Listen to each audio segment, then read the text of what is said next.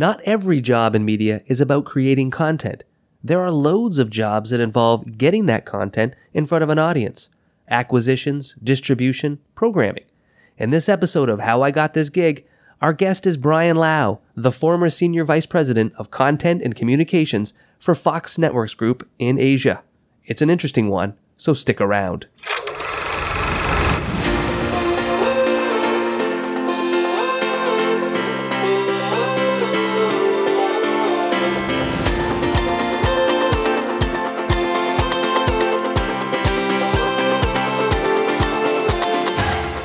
Hello and welcome to the show. I'm Dean Rainey, and we've got a special treat for you. My video twin, Berman, is over in Asia, where he's working on a couple of TV commercials. And while he's there, he's also been interviewing people in the television industry. So, over the next couple of episodes, we're going to be featuring those interviews. Hey, this episode of How I Got This Gig is brought to you by CanadaVideoCompanies.ca. If you'd like to land more video production gigs, then just head over to CanadaVideoCompanies.ca and sign up for a free listing. I did it. I've got my production company Rainey Media listed there, and I'm expecting the clients to start rolling in right away.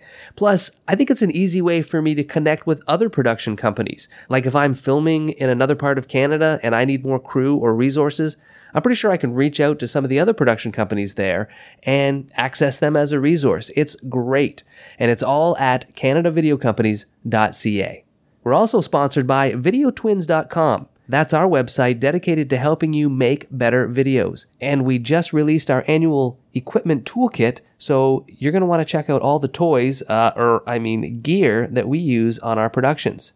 That's VideoTwins.com. Okay, so back to the show. Berman is over in Asia. Let's check in with him. So what are you up to over in Hong Kong, Berman? I am here trying to pretend I know what I'm doing, as usual. I'm actually here. On what? I'm actually producing, here in Hong Kong, I'm producing one commercial for IBM. Actually, I don't even know if I'm allowed to say that right now until the commercial airs, but yeah, I'm producing a commercial for IBM. It's a pretty big shoot? It's a pretty big shoot. We have a very good U.S. team, a director's team coming over from the U.S., so a couple producers, the director, the assistant art director, and cinematographer coming over from New York to shoot this. And then on the Hong Kong side, we have, from the Shanghai side, because they hired the Shanghai production house to kind of oversee this thing. They've hired someone from Hong Kong and a huge crew. We're talking about like art direction, wardrobe, locations, and everything. All that adding up to you're looking at like maybe 20 to 30 crew members. And then there's me coming in from Canada going, all right, guys, let's do this. And what's your role generally been? Really, for this one, I'm overseeing the budget, making sure that, money, if there's overages, which usually there are, they're spent within reason. It's not just pointless stuff, which I don't think I've been doing a very good job.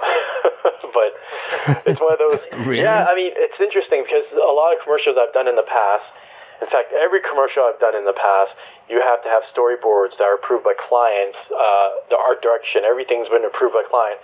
This one is kind of on the fly. Like the creative team, the directing team came in, and then they started looking at locations, and then they started coming up with the concept. The concept was there, but in terms of the scenes and the sequences, they didn't derive that until like 2 days before the actual shoot date, and that never happens. So because it was like everything was changing as they're looking at the location for the first time, everything that we spent in preparation was down the toilet, and we had to start from scratch. So there was like a lot of, going over the budget and stuff like that. Wow, which is surprising because you think such a big production and a commercial brand that they'd have to sign off on everything and have it all planned before you even hopped on a plane. Absolutely. I mean, this is a lot of money we're talking about.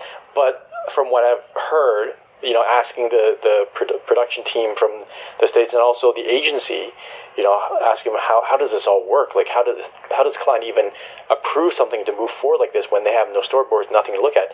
And it boils down to just the reputation and the trust they have in the director and also the team they've put together. Wow, that's incredible trust. It's a new direction, and it's funny because you and I, we've been doing stuff like that back in Nat Geo, back in Fox, where we've been thrown into a situation where we go to a location, we scout it, and that's when we truly understand what we're trying to shoot. We only have like an idea, vague idea, and then on the first day we look at all the location, we decide on whatever it is that night. The next day we shoot that commercial, and that's it, right? So we've been doing it, in that sense. Now to see it in a bigger scale, to be honest with you, it's not that much more difference, except you have a lot more toys and a lot more experienced people to support you. Right.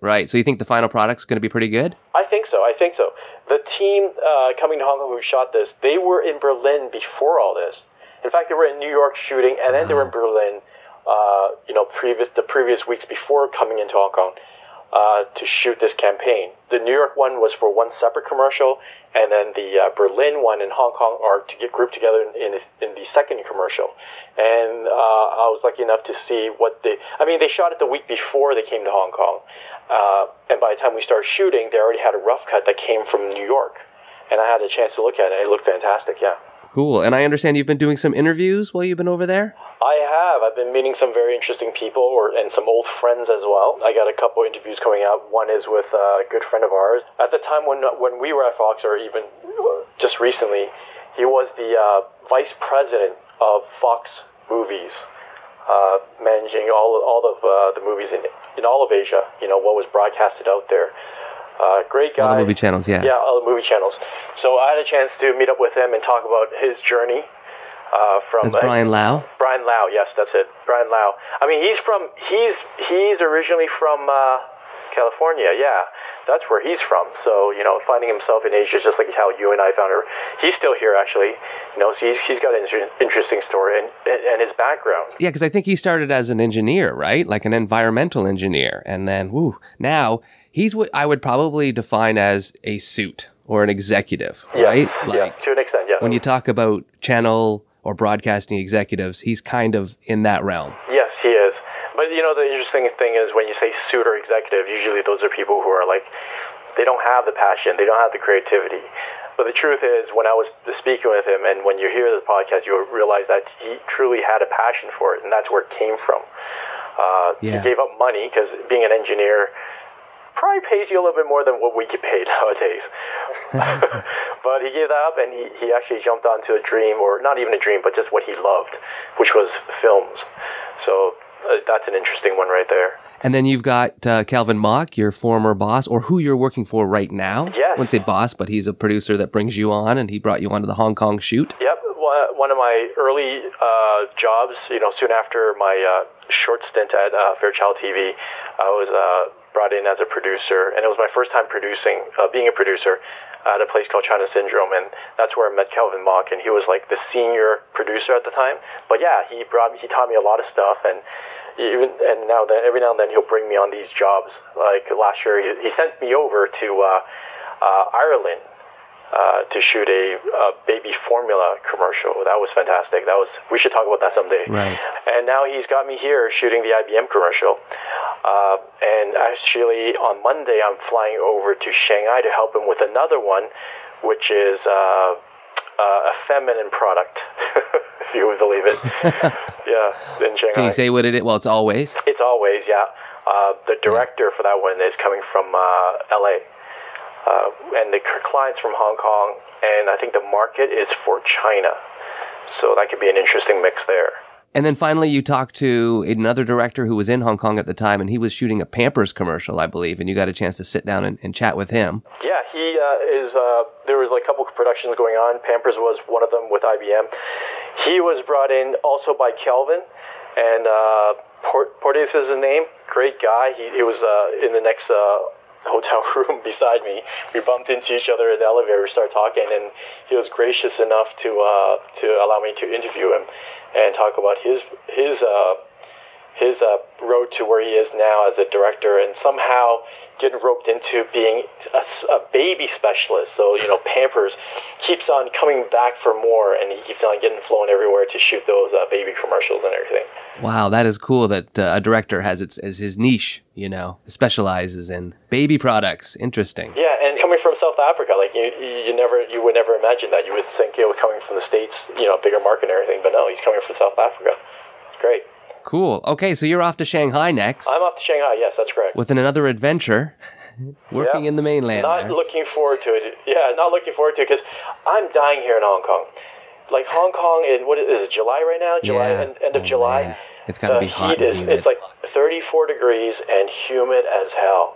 And when I start telling people I'm going to Shanghai, they're like, enjoy the good weather here. I'm like, what are you talking about? He's like, it's 40 and humid over there. Oh my gosh. And you're in a city, and And you're in city, yeah. And it's a lot of pollution. There's not a lot of restrictions there in China right now. It's just a booming economy, you know? Yeah, well, have a great shoot and get back to us safe. Thank you very much. Looking forward to being back safe. Good old Lam Boy Man. I'm very thankful that he's been able to take the time to do some of these interviews while he's working. I know it's long, long days on a commercial shoot and a lot of travel and hotel rooms and all of that, but I'm really glad. And I'm really excited about the interviews that he's lined up. In this episode, we're going to kick things off with Brian Lau. As I mentioned, he is the former Senior Vice President of Content and Communications for the Fox Networks Group, which I think is a fancy way of saying his job is to pick the stuff that goes on the movie channels. Now, Brian brings an interesting perspective since he spent a long, long, long time with the Fox organization.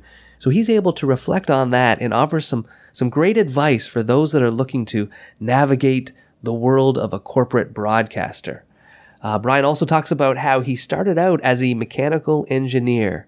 Yes, we have had some odd academics, I guess, for some of our guests here. What do we have? Architecture, accounting, and now mechanical engineer, which I thought engineer would be far, far removed from, let's say, film and television, but Brian proves that it's not. He also shares his thoughts on how luck factors into your career, why it may not be advantageous to stick with one company for too long, and why being a jerk is a legitimate way to manage people. Very interesting. I did cross paths with Brian. I didn't think he was that big of a jerk. He was running Star Movies, which then turned into Fox Movies Premium.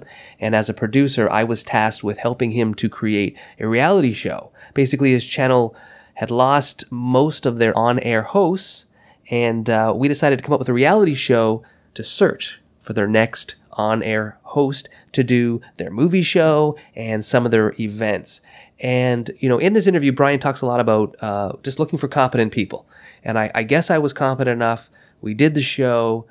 I thought it was great. We all thought it was great. It was a lot of fun to put together. We had no money. We had no budget. But he was nice to me. He was nice to me during it and after it. At the beginning, there was a little bit, of course, I think he was feeling me out, as he talks about in the interview, how he likes to feel people out. And that usually means he pushes and he shoves at first. But anyways, we ended up on pretty good terms, and I was happy to do the show and how the show turned out. It was called Screen Test, Search for the Next, I don't remember. Anyways, I'm going to put a link to the show in the show notes, so check it out. I think there are a couple of classic funny moments. So anyways, here we go, our interview with Brian Lau.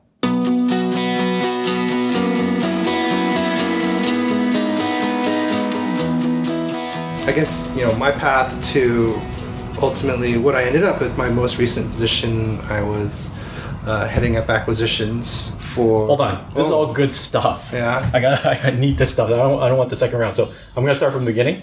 There's a beginning? There's a beginning. Okay, so anyway, first off, thank you so much. The header. Yeah, the header. I got to thank everybody for joining our podcast today. I have a very special guest. One of my closest friends in Hong Kong when I was here working at Fox International. But now one of your physically farthest friends. That's right. Brian Lau. Hey, Brian, thanks so much for joining me on this podcast. I know you have a very busy schedule. No, I keep thinking of those SNL skits where the ladies on NPR or they kind of lead into the mic, say, hey, thank you very much. But yeah, thanks. I'm happy to be here. Great. There's a lot of people out there that are listening to us that have no idea who you are. Can you maybe just introduce who you are and recently what you have been doing? Oh, they'll never know anything about who I am. I'm pretty far away But most recently, I was with, I don't even know what they're called anymore, but I guess most recently Fox Network Groups. I was heading up their acquisitions department, both for their feature film channels and for their drama channels. And also I ran their feature film channels, Fox Movies channels. Right. And we're in Hong Kong right now. The office was based in Hong Kong, but it wasn't just Hong Kong you were looking after. Yeah, it's a regional network, so that covers all of Southeast Asia, which around here would mean Hong Kong, Singapore, Malaysia, Indonesia, Thailand, Philippines. Yeah. Quite a big kind of area. Yeah, and like expats, we just lump them all together into one group. But I think economically it makes more sense to broadcast that way. And the content-wise, it makes sense. But yeah, they're all extremely different countries. And you've been with this company. I mean, the company has evolved from, before Fox, it was Star TV and everything. How long have you been with this company? 16 years. 16 years, wow. Yeah, I don't recommend it to anybody. What don't you recommend? Being at a company for 16 years or being at this particular company? Oh, I'm not going to disparage any particular company. I think in general, I would say that actually I was fortunate enough to have had many opportunities at Fox, which I guess we'll talk about. Yeah. There, and Fox is a certain particular corporate culture which lends itself to people who want to kind of do more, so to speak. Yeah. But I think in terms of remuneration, I think anybody would tell you never to stay in one place because essentially, and you'll figure this out over time, it's like, when you get a raise, your annual raise is going to be, at best, cost of living. Right. And if you get a promotion, your promotions, at best, will be 10 to 20% if you're lucky. Right. And if you start at a low base, and I started at a very junior role, it's you do the math, and you can't have that many promotions. There just aren't that many levels to go through. And it's just a bad way to earn money. You earn more money by seeking out similar or better challenges elsewhere, and then maybe coming back if you want to. But ideally, you move on somewhere else. So the idea is you stay at a place long enough to gain the experience you need to gain, get the challenge you want to get. And then hopefully it opens up the doors to other challenges at other places where you can then take a jump up both in responsibility as well as pay. Right. So, in terms of this company, yes, I agree with you that, going through just staying with this one company, monetary wise, it doesn't make any sense. But however, this company has evolved so much. It almost feels like in terms of experience wise, even though you were sticking with this company for so long, or at least for me, I felt like I was changing jobs constantly. That, I think, was more of, to be honest, it was poorly managed, and so they weren't properly resourced to the point where there were gaping holes. And I think, with every disaster that happens within a corporation, that also means there are opportunities for people to kind of jump in and fill the gap. So when people get laid off, or departments get dissolved, or business sort of all of a sudden changes 180 degrees or whatever, a lot of people get left out in the lurch. But then that means they're pivoting, or that there are these holes that if you have luck and wherewithal and the right sort of had made the right impression to management along the way, then you raise your hand, you say, hey, I'm willing to jump in there, even though your track record may not be as good as someone from the outside, but clearly they're not necessarily always willing to spend the money to bring in someone from outside, so you can kind of jump in there. And I think I've been fortunate enough to be able to do that in certain cases there. But again, as far as the remuneration point, you lose out on that. So there are opportunities because you're the incumbent. They know you, they trust you, even though you don't have the ideal background. They may kind of give you the keys, or at least try you out. The job you've done is remarkable, especially in a company like this, and there's a lot of stuff that we could talk into. But before we get into all that stuff, I want to take it all the way back to when you first kind of wanted to get into this field, because you have a very interesting route, and we were just talking before we started recording that you'll be surprised that a lot of people have a very similar route to you in getting into this industry. Gotta hope not. Well, let's start off with your education. Did you study, what you've been doing for the past 16 years? Yeah, no, not at all. Not at all. I graduated with an undergraduate degree in mechanical engineering. And where did you study? At Berkeley. Berkeley. And then because it was when did I graduate? 92. There was a recession, so I was like, screw that. Stay in school. Graduated in 94. with a master's of engineering in mechanical engineering with a minor in air quality engineering and Asian American studies, because you need that master's degree means you have your main degree in mechanical, and then you have a minor technical and a minor in humanities, and I picked Asian American studies for my humanities. So. Everything sounds like the perfect concoction for the job that you've been doing. Yeah, as a programming. That was a huge, massive disappointment to my parents for the last 30 years. So you did all that stuff. You came out. I'm sure. I'm totally serious. I am. Don't worry. So am I. But you did all that studies. You with your masters and all that stuff, and you came out and you just did you start looking for an engineering job? Yeah. I worked as a environmental consultant for a couple of years. Okay. And I really liked it until Republican revolution, Newt Gingrich, came into power and controlled the House. Yeah. And they basically deregulated a lot of the industry. So they kind of gutted a lot of the EPA, or really hindered the ability for the EPA to kind of have more stringent kind of air quality rules. And it really just wasn't enough work for me to do. And it was real. Did you get laid off or something, or? No, but they willingly let me kind of reduce my hours, which is not good for a consultant. Because a consultant, you're supposed to be building hours, and I was like, maybe I'll just take a day off a week. They're like, yeah, it's fine, no problem. I mean, because there wasn't enough work to kind of keep me around. So essentially, the writing was on the wall. You kind of knew it was coming if you stayed in that. You're sitting around, you're waiting for jobs to come in, and there's 4 or 5 of us there, and there wasn't a job. So it's kind of, look, you're paying me and I'm not doing anything. And you sit there and you say, they're paying you not to do anything. But they're kind of giving you a lot of pressure to do stuff. And so I was being sent out of state a lot. So from there, I guess you eventually said, okay, I got to find something else. Did you start looking for other engineering jobs, or did you change course? No, so when I was doing my minor, in university, I was doing Asian American studies, right? So I was taking all these courses, and one of the courses was Asian American media. And, I get there and I'm like, wow, I had no idea there was this many sort of films and videos, and this stuff was being created about basically, the Asian American experience and Asian American identity, and I was just blown away. And they put on a film festival every year in San Francisco in March, the San Francisco International Asian American Film Festival, though I think it's called the CAMFest now. Okay. It's the Center for Asian American Media.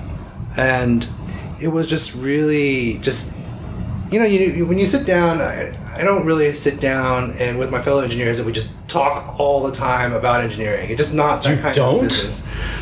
Shocking. Not unless we had a project. But, film and media, and I think this goes for not just, studying film or whatever, but like you want to talk about the show you just watch, whether it's, even now, whether it's like Game of Thrones or if it's Homeland or whatever, you just want to sit down and you want to talk about it, right? Yeah. And particularly now that it's sort of like doubly positive that like you want to talk about these films because it captures your experience. And so I just, you have that light go on in your head when you experience this media and you go, wow, this is really moving me. Yeah. But how do I get involved? I had no idea how to kind of get involved. Like, so you do the thing where you take video courses and film courses and stuff, and I realized very early on I'm a terrible filmmaker, and so that was never really going to happen. Okay. But at least I took enough to kind of understand the basics of lighting and what a Steenbeck is and all that kind of stuff, but I didn't actually cut on 16. So when I was working as an engineer and I started to cut my hours, I was like, I'm going to cut my hours. You know what? I'm going to go and volunteer for these guys. Okay. And I'll just do whatever. I cleaned up their tape library for like 4 months. Were you planning that this would be your next route, or you just wanted to do it because you wanted to be near film? I had an extra day a week, right? And I needed to do something with it. And I couldn't find a one-day job to pay me or whatever. So I wanted to go help out this nonprofit. Nonprofits, they need people to volunteer, right? So I literally volunteered. And I did that for 6 months or longer. Yeah. And then I sort of said, do you guys have anything? And they're like, well, we have a distribution associate role. So they had an educational video department, basically renting or selling their video library of documentaries and other things to universities and museums around the world. Right. And they're like, yeah, we've got an associate role. If you want it, it pays you like 2/3, if that, of what you're currently getting. You'd be lucky to get that.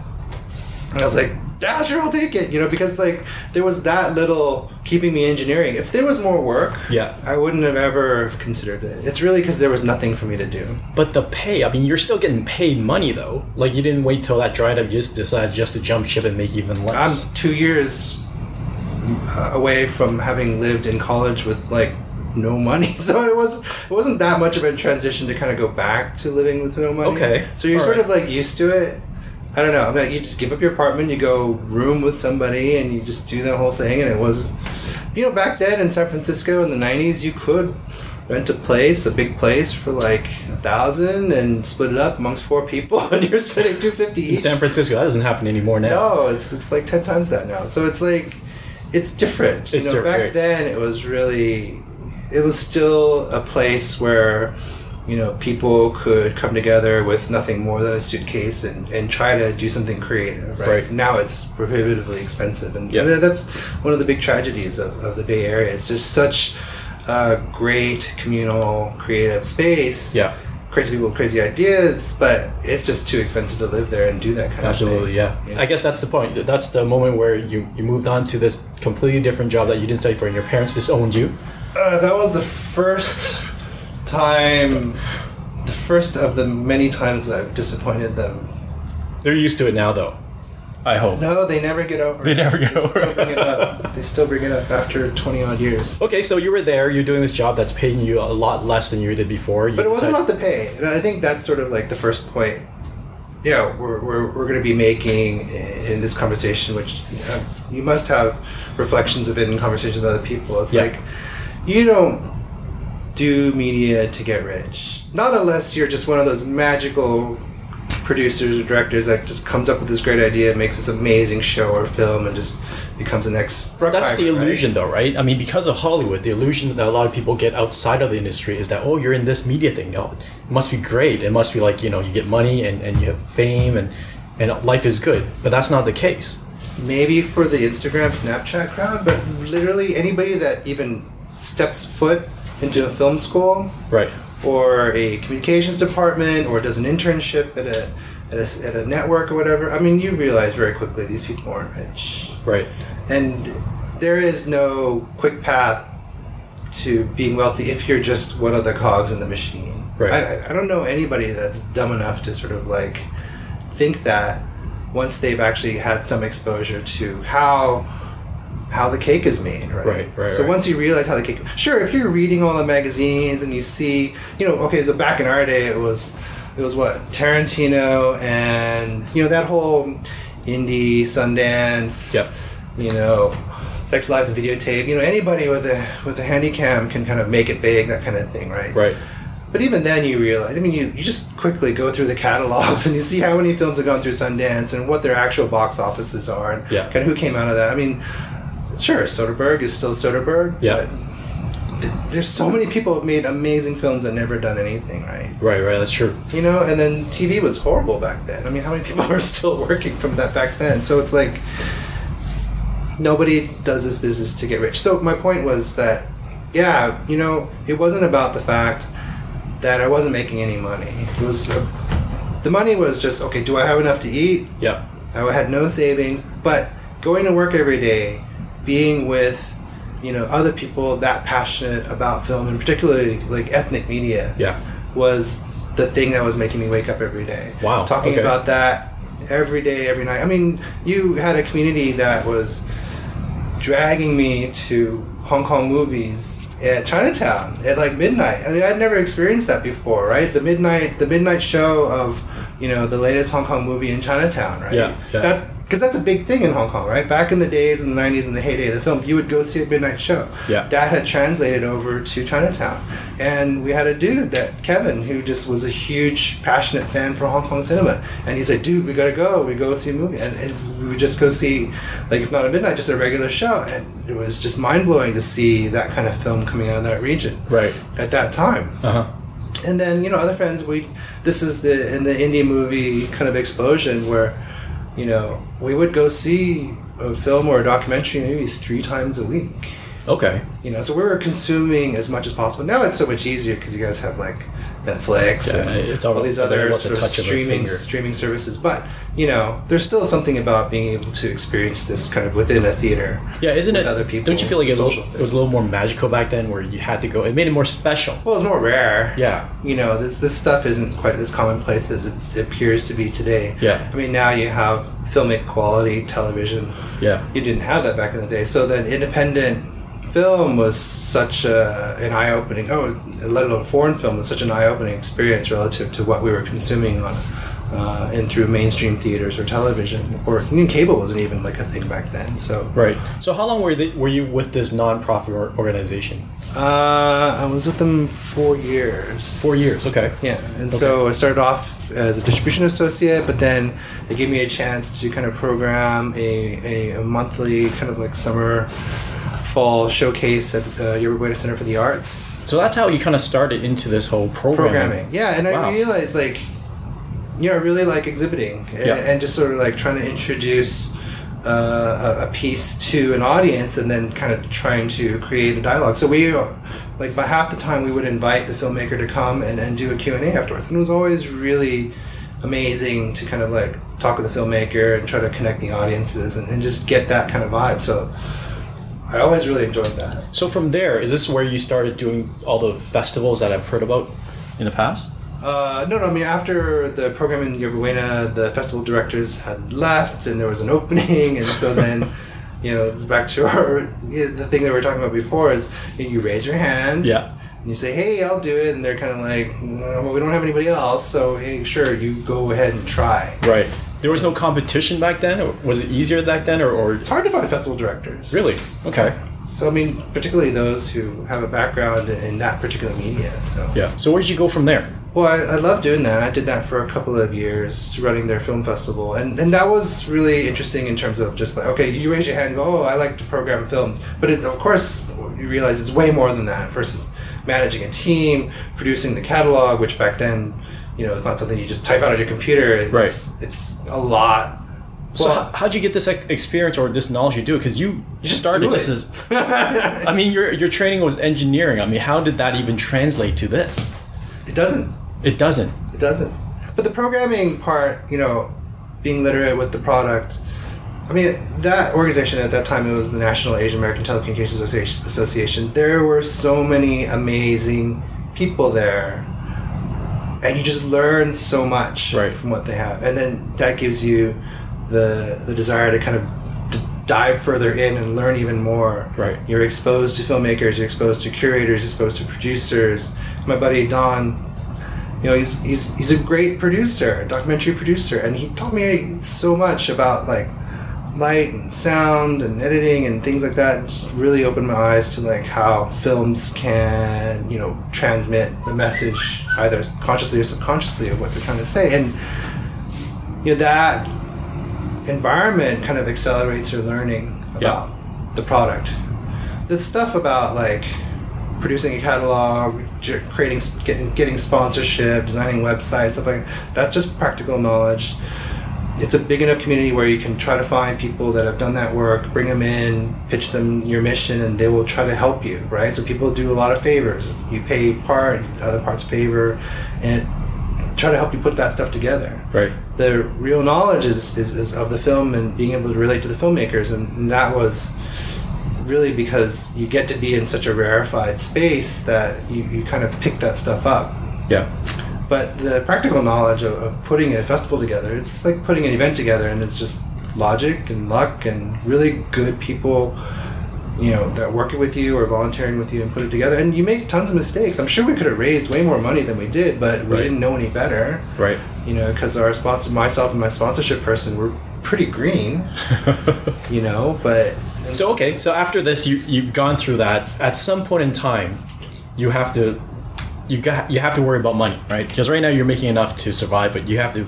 No, never did. So, like, what happened was, like, I ended up going out with somebody, and they ended up magically sort of got a gig with a famous director here in Hong Kong, and they said that, I want to go move to Hong Kong and go work there. I was like, sure, I'll come along. That's how you came over here? Yeah, but prior to that, I mean, I would come to Hong Kong to, you know, go to the Hong Kong International Film Festival and and look at some of the they have a really good Asian film program, and so I would look at stuff to bring over for our festival. So you have been to Hong Kong. I came in 97, 98, 99. Yeah. Okay. So I had a tourist view of Hong Kong, but Right. a strong kind of emotional connection to it. Yeah. From my family background, as well as like the inordinate number of hours of Hong Kong films that we were consuming. Right. Anyways, and so maybe not a realistic vision of what Hong Kong was, knowing what I know now, but. But you had enough for you to go, okay, it won't be so bad to move here. Yeah, you could say that. I mean, because I'm not super fluent in Cantonese, so I'm kind of an idiot for not. But Hong Kong's one of those places where if you can deal with the density of people and the small physical spaces, once you get over that, because some people can't, like my cousin hates it. Yeah, yeah. Once you get over that, it's one of the most vibrant, sort of energetic places you could ever possibly be. Oh yeah, it's an amazing city. It's a great place for business. I still believe Cantonese people are the most practical people in the world. There's something in their DNA that just gets it done. Maybe they'll grumble along the way, but they really are doers, and things just progress. Okay. And it's just a really interesting place to work. So moving into Hong Kong, you were here, and I mean you've been here ever since. How did the first early few years treat you, and what did you do? The city or work-wise? Work-wise. Well, I mean, I had to work, right? So Fox/Star was my first and only job in Hong Kong. Right. Okay, so the beginning was Star TV. Yeah, and I joined as a senior publicity executive in the movies group, and I wrote highlights and press releases and all that kind of stuff, right? Just basic sort of background material that gets sent out to affiliates or publications so that they can promote our movie listings and stuff like that. So real basic stuff. But I was just glad to get a job that I could do. I mean, was it difficult for you to find that job here?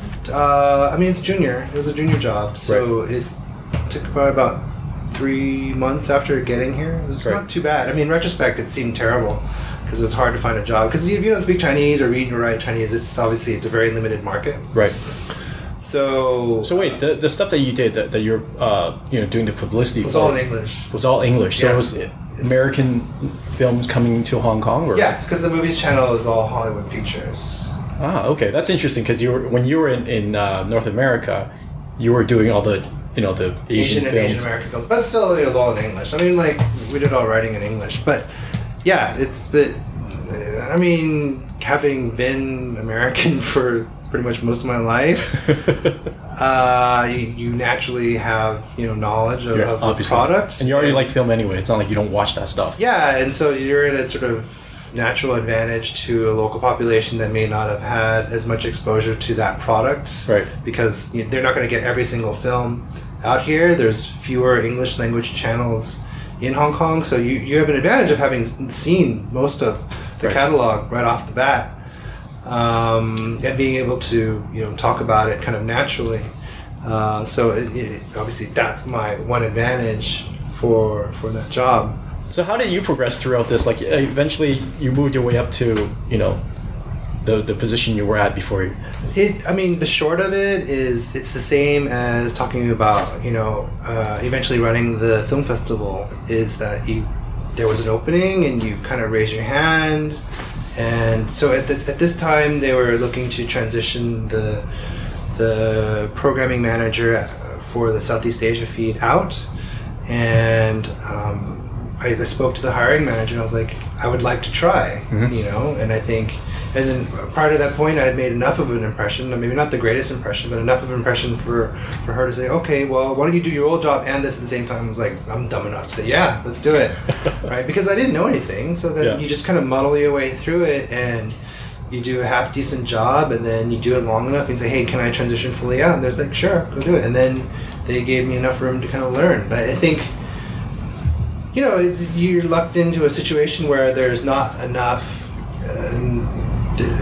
The manager on top of you is a combination of being nice enough to help you learn, as well as not being so knowledgeable about exactly what you're doing to micromanage you the whole way, right? And so I'm lucky enough to get a good manager that way, right? So some managers, like, they know what's going on below them so well that if you're not doing exactly what they want, then they just destroy you, right? Right.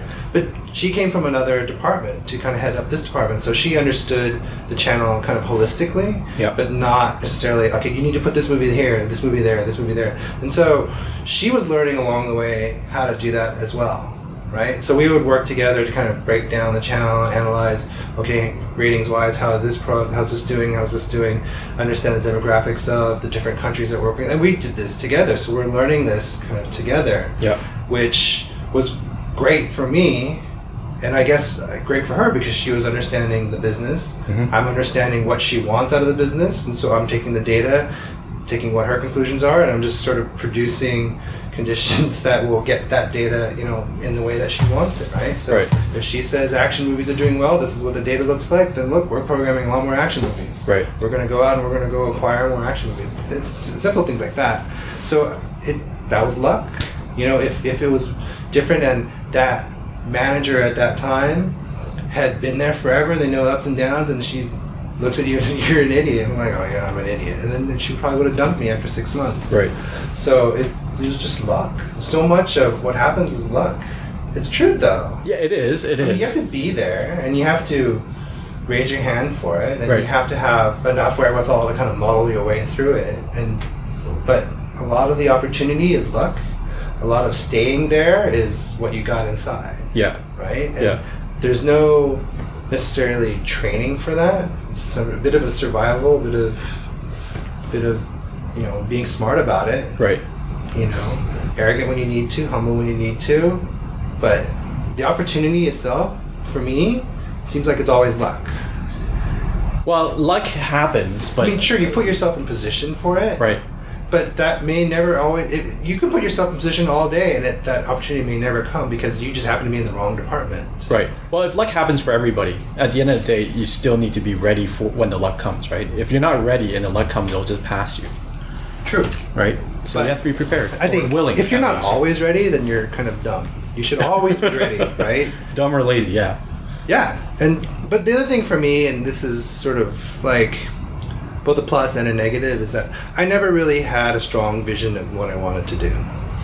Right? Except you just enjoyed what you were doing and you just kept on going. Sure. I enjoy the medium I work in, right? I enjoy film and television, and in this case, though previously it was Asian American and Asian product. In this case here, it's Hollywood product. I mean, I like both. Right. Really, I like going to the movies. I like renting videos. I like watching TV, and I liked working with it. Now, if you were to ask me to do specifically Hindi language films, I don't enjoy that product as much, right. And it would be much harder for me to stay in that environment, right? Right. So I had incentive enough to keep progressing in what I understood about the business because I like the product I was working with. Right.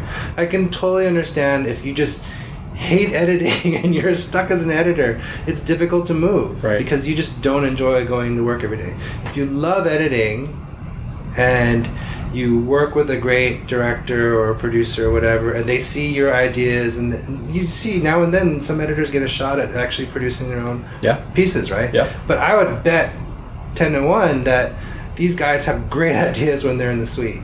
Yeah. Right? These guys just have like out of the world, like, we put this way, or the director or producer comes back the next day and the editor lays out the cut that they did overnight, and then the director goes, holy crap, that's amazing, right? Yeah. These guys have that thing, right? But they gotta love what they do. If you just hate sitting in that suite 18 hours a day, putting that stuff together for the jerk that's telling you to cut it this way when you know it should be cut a different way, then you're never going to get that opportunity in that environment, right? Right.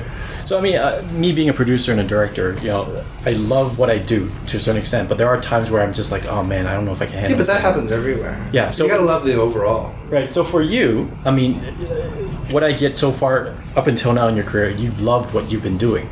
But has there ever been times where you're like, okay, you question your judgment, your life choice of this career, and you want to go somewhere else, or you want to try something different? No. I mean, only in the sense that I never really had a lot of clarity as to what my career could be going forward. Right. So, okay, great. So now I'm programming a television channel. What should I be doing in 5 to 10 years? I have no idea. Where should I be working? Another station somewhere? Like another network somewhere? I mean, even to this day, I really don't have a really good idea of what my career future should be, right? And so that was always very difficult, right?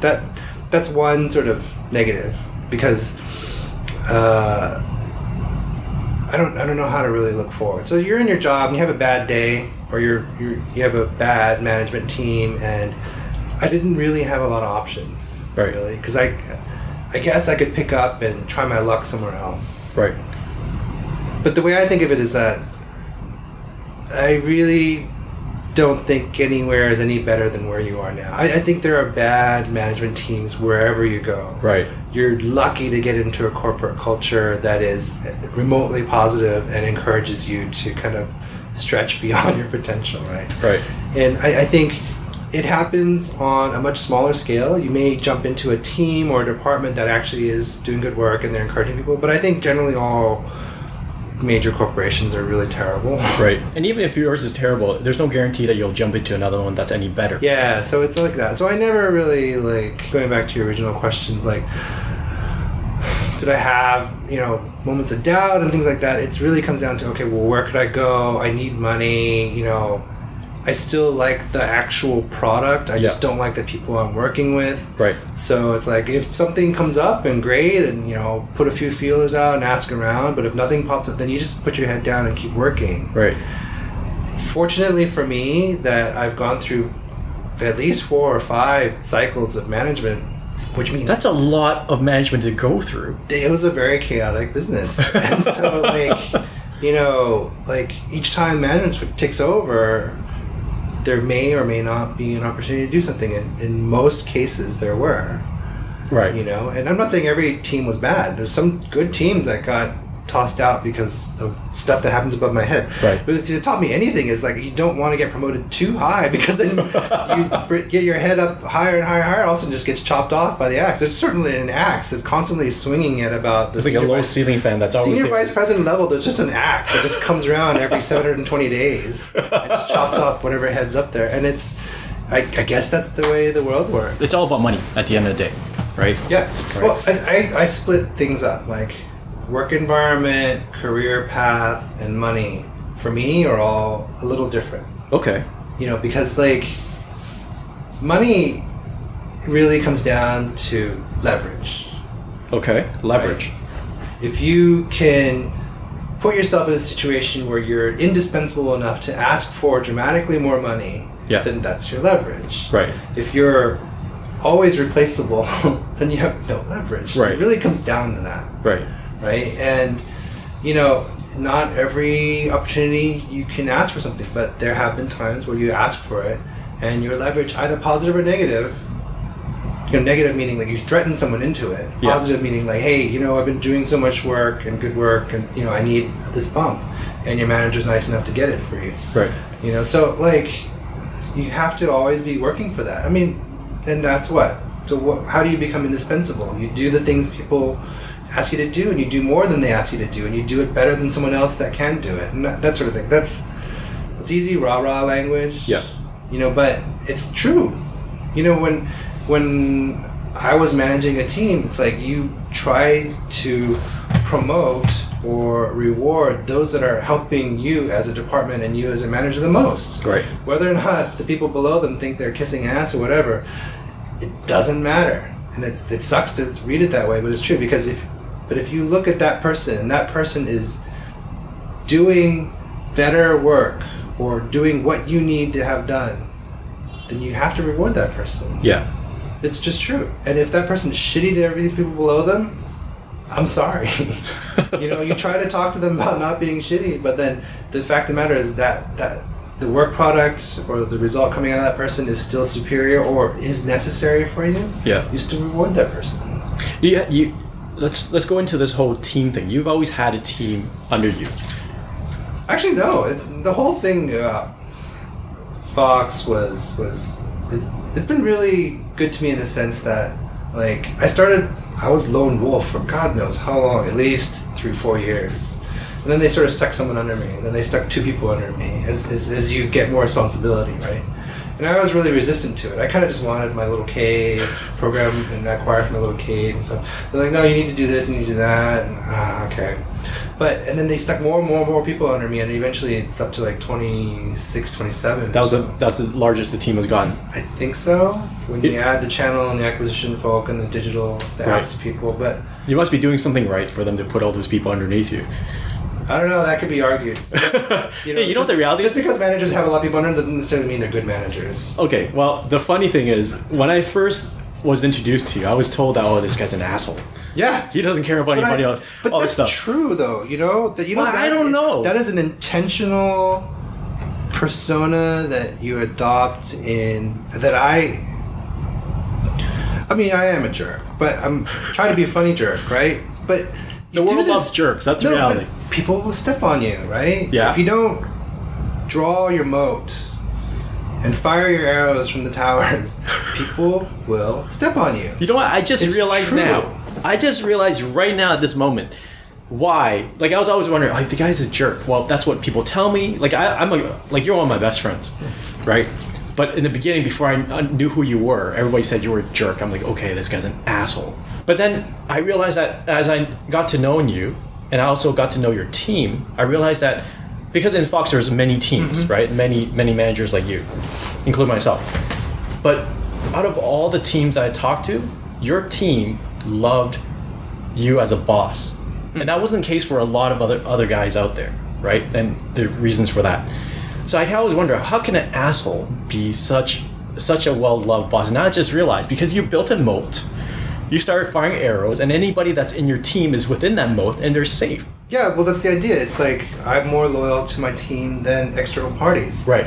Except, obviously, the management levels above me, right? We have to do what they say, and you do it to the best of your ability. But, like, other teams, unless they're helping you, they're hurting you, right? Yeah, okay, true. And so, but I was very friendly with certain peers, right? Yeah. And because they help us. Yeah. Right? Certain teams help, but certain teams do not help you. There's like allies and stuff like that. But it's true. I mean, it's a large-ish company. And right. You can't be friends with everybody because everybody's not friends with you. Yeah, true. And granted, my first foot would always be a bit more on the argumentative, aggressive side. Yeah. Because I'm just feeling you out. Right? I want to see where you are. Are you 99% of the time, someone's bullshitting you, right? Yeah. It's just a fact, internally or externally. Right. And I just don't have time for that. Okay. Let's talk about your team. Because during your time when I was there as well, I noticed that you have a very good team. Right. Now, it's not just luck that you keep on hiring the right people. It's also because of the way you've kind of brought them up and everything. I didn't even get a chance to hire everybody. I think I hired maybe half, if that. I think I value competency the most. Yep. So I don't pick people necessarily because I like them, or I pick them because some people pick them because they're good looking. I don't even get that opportunity. It's just, look, if I know you do good work and you just get down to business, then I really would like you to be part of the team. Right. At least for the people that I had the opportunity to select, I think that was true. Right. And certainly for the people that I picked that way, they brought people in like that. Right. And so it creates this kind of do-it culture. We weren't the most talkative or friendly team in that sense. Yeah. I shouldn't say friendly. Friendly is a bad word for that, because at that time it was certainly, I think the general manager culture wanted to be very open, and they wanted this very open, communicative kind of environment amongst all departments, right? Okay, yeah, that's true. But prior to that, we were all very segmented in departments. Right. And each department took care of its department and just didn't give a rat's ass about any other department, right? Right. And so when you break all the barriers down and then you force people to kind of deal with each other, then I get why you need to be open and free, right? But on top of that, they wanted this sort of weird company rah-rah thing, which I don't agree with. Because I think that respect needs to be earned. And I don't think necessarily you can just demand that kind of participation right off the bat. Well, your bosses were demanding that kind of environment. You disagree with. How did you survive there, or how did you kind of work around that? Because our solution to that is just to get the job done. We were more competent than any other team. So no matter how you disagreed with it. They never liked it. They never liked the fact that we never were very rah-rah. Yeah. but they couldn't dispute the fact that our group was the number one revenue generator of the of the division. We talked about you managing the people outside, but what about the management of inside? How did you manage? Because especially in Hong Kong, where you're doing something where you're dealing with a lot of different staff members from all walks of life. What is it like? How is it? What are the challenges of you managing these people and helping them grow as individuals in your team? I mean, this is really for people who are kind of getting into something like that and find themselves in a situation of being in your team.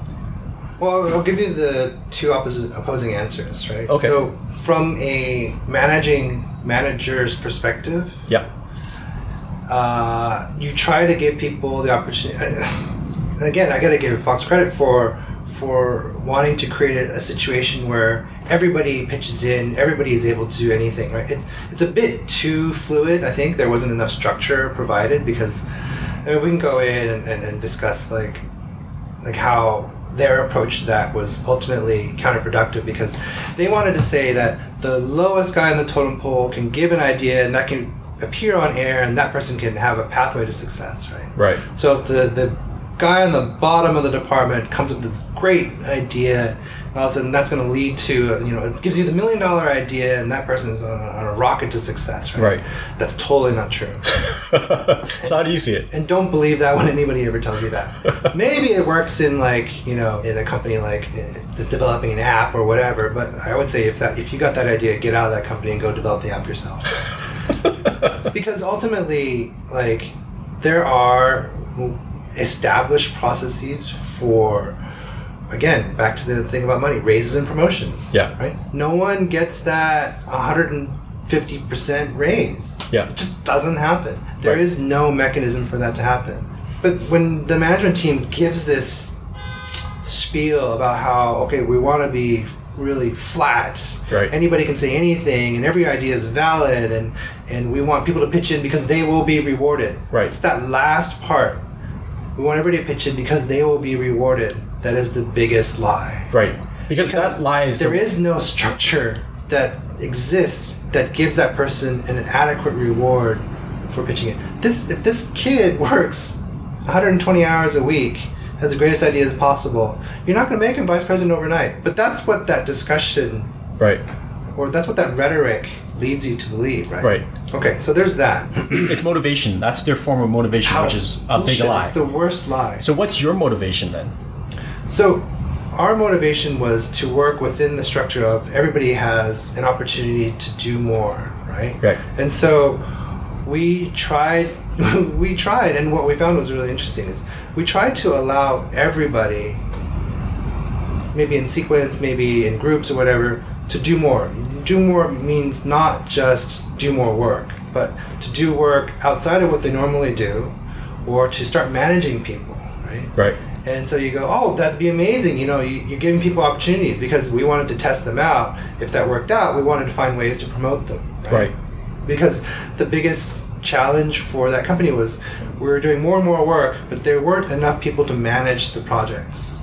Okay. Right? And Yeah. I don't know if you felt that way or not, but we wanted to do more, but everybody was still stuck at these junior and mid levels, and we didn't have enough directors to kind of manage more complex projects. Right. So how did you nurture people to become It that? didn't work because It didn't work. Because what we found is we gave people opportunity to be responsible, but people didn't want to be responsible. And it was this weird situation where they felt that they weren't being adequately rewarded for taking on more responsibility, and that's the situation with the pay structure. And they also didn't want to get blamed if it went down. So it was really So they're interesting. living in fear then. Everybody wants more money. Nobody wants more responsibility. Does that make sense? It makes sense, yeah. From a regular everyday Joe worker perspective, that's actually what they want. And I get that. Right, it makes sense. I want more money, but I don't want to be even more on the hook for something goes bad. Right. I can do more work up to what I'm physically able to do or physically want to do. But I don't want to take the risk. But I don't want no more risk. And that was across the board. It was amazing. It's amazing. Because it's just the opposite of what you hear people say all the time. It's like, I could do so much more. Give it to me. Give it to Yeah. me. But it's totally not true. And I don't know if this was particular to our team or what, but that was what we found. So, but the cases where it did work out well, and there was a handful of people, it worked out beautifully. And I had some extremely good managers below me that managed the entire team. So the way, back to the original question, the way I manage is that you can't manage everybody. It's just too big. Even for me, for 27, it's too big for me to know what every single person is doing. So you rely upon your group managers below you, the people that manage, like maybe just the promo producers, the people that manage programming or the operation of the channel, and the people that manage the acquisition, to manage the people below them. Right. And you manage the people below you. Right. Directly below you. And you're not in the most junior person's face like every day. Yeah. Now, if you were to come across, a young guy coming in or young girl coming in that's eager to kind of move up the ranks and, get to a state where eventually becoming someone like you, what kind of advice would you give them? Because it's interesting how you say, like, it won't be a paying job. Okay, the person has passion that beyond the money and they want to get up there. What is it that you would let them know? Like, okay, well, if you want to, this is what you have to do, or this is what you should not do. The people I have seen be successful, whether in media or not in media, I mean, certainly they have a passion for what they're doing. Yeah. It's not relative to whether they're good people or bad people or nice people or evil people. I mean, they just really liked what they were doing. They either liked the product, they liked the company, or they liked the exact work that they were doing, right? So one it's actually of those very things, interesting you say that. They just liked these things, right? And it doesn't matter whether it's the company that makes needles, or if it's a company that makes televisions, or if it's whatever. They just had passion for it, because that allows you to stick through the bad times, hopefully puts you in position for when the opportunities come. Second thing is, jump into those opportunities. Right. You gotta, and there's no single way of identifying what those are. Right. You just have to kind of gut it out and this is my chance. I'm gonna take this chance. Sometimes you can't do that chance. Sometimes you got a mortgage and you got 2 kids and a wife or whatever, and that's that. Right. But sometimes there is a chance. I mean, even though you have a wife and a mortgage, you discuss it with your partner and you go, I'm going to go for this job. It's maybe 20% less in pay, but, it puts us in the city that we want to be in, and you figure out all the different reasons why it's a good idea. Yeah. And then you do it, and you make the most of it. You make it a good idea, right? You don't just get there and you go, okay, it's done. No, now you do all the work. It's like having a kid. You think okay, I'm not the wife, so I can't say definitively. But when you have a kid, it seems like giving birth is the hardest part of it. Oh man, that is the easiest part relative to raising the child. The rest of the life kind of. Raising the child is the worst part of it. That is where all the time and the money and the heartache and things happen, right? Once you get that gig, you got to double down and do well in that gig too. And then, of course, if you want to do well, you really need to have the passion, or else you won't really be able to gut it out. Have the passion, be competent. I mean, we know lots of people that have passion and strutted around like they're the big dick on campus, and they were not competent whatsoever. Right. And so, but hopefully you're not that guy. But those guys, I've seen those guys get good jobs too. But I don't see those guys getting good jobs for long periods of time. That's actually very important. Those are people that have really good interviewing skills, which is a whole other topic. This actually brings it back right to the beginning of this whole interview, which is where you're talking about you being successful throughout your career because of a lot of luck. At the end of the day, you had the passion to kind of capture that luck when it came. That's all it is. For sure. The opportunity is luck. Yeah. Because you can't predict when someone's going to get fired, or the company makes a turn, or merges, or some other person comes across and, hey, I got this job you'll be great for. I mean, you can't predict when that's going to happen. Right. That stuff hopefully will happen frequently for you, and I pray that it does. Right. But you can't say it's going to come with any regularity. So you just have to hopefully enjoy what you're doing enough to kind of wait around or make those situations happen for you by going out and networking and talking to people. And the more people you know, the more opportunities come. It's just a simple fact. Oh, yeah, absolutely. If you don't talk to people in your industry at your peer level, or hopefully above your peer level, then you're not going to hear of anything that happens, right? And you have to be aware. You have to be get out there, join your industry groups, join communities with like interests in your business sector. I mean, you got to do all that kind of stuff. But at the end of the day, it's hard unless you love what you're doing. Totally. Right? Totally. But not, you know what though? The thing is that most people don't love what they're doing. I think all you folk in the creative businesses, I mean, yeah, you guys do love what you're doing. I mean, I To a was certain extent. fortunate enough to love the product of what I'm doing. But think about, like, a lot of people working in the finance industry. How many people really love it? They love the money. They love the money. Yeah. Well, it's been a pleasure having you on this podcast. I've it's learned good. a lot, actually. I hope somebody gets some benefit out of it. I don't know if they will. But. Well, I'm sure they will. I have. I mean, I've known you for this long. We've been really good friends. Yeah. It really sucks that I'm on the other side of the world, but even now, just listening to this, I'm inspired. I kind of have a clear kind of vision of what I should be doing. Really? Oh, yeah, absolutely. God. I think your clients are calling you. Clients are calling. All right, there you have it. Brian Lau talking about how he became the Vice President of Content and Communications for the Fox Networks Group in Hong Kong. And wow, I don't know if I'm ever going to work for a big broadcaster or a big corporation again, but if I do, I think I'm going to have a different perspective now, thanks to what I've learned from Brian. Like, I would approach it completely different now. So thanks to Brian for being on the show, and thanks to you for tuning in and listening. Hey, if you can take a moment, head over to the iTunes store, search for us, rate, review us. It all helps. And visit CanadaVideoCompanies.ca if you want to get your production company listed. And don't forget to visit VideoTwins.com for video production hacks and resources and tools and tips on how to make better videos. All right, thanks again for tuning in. I'm Dean Rainey, and I'll see you next time on How I Got This Gig.